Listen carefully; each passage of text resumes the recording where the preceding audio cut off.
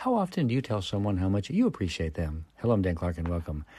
Sometimes it feels kind of weird to say, I really appreciate you, or I really enjoy spending time with you. But the more often we do that, the healthier our brains will be. As a matter of fact, the more we give away the joy on the inside of us, the happier that we are. I know I've said this before, but I really want you to focus on that in this busy time, especially since it's the holidays.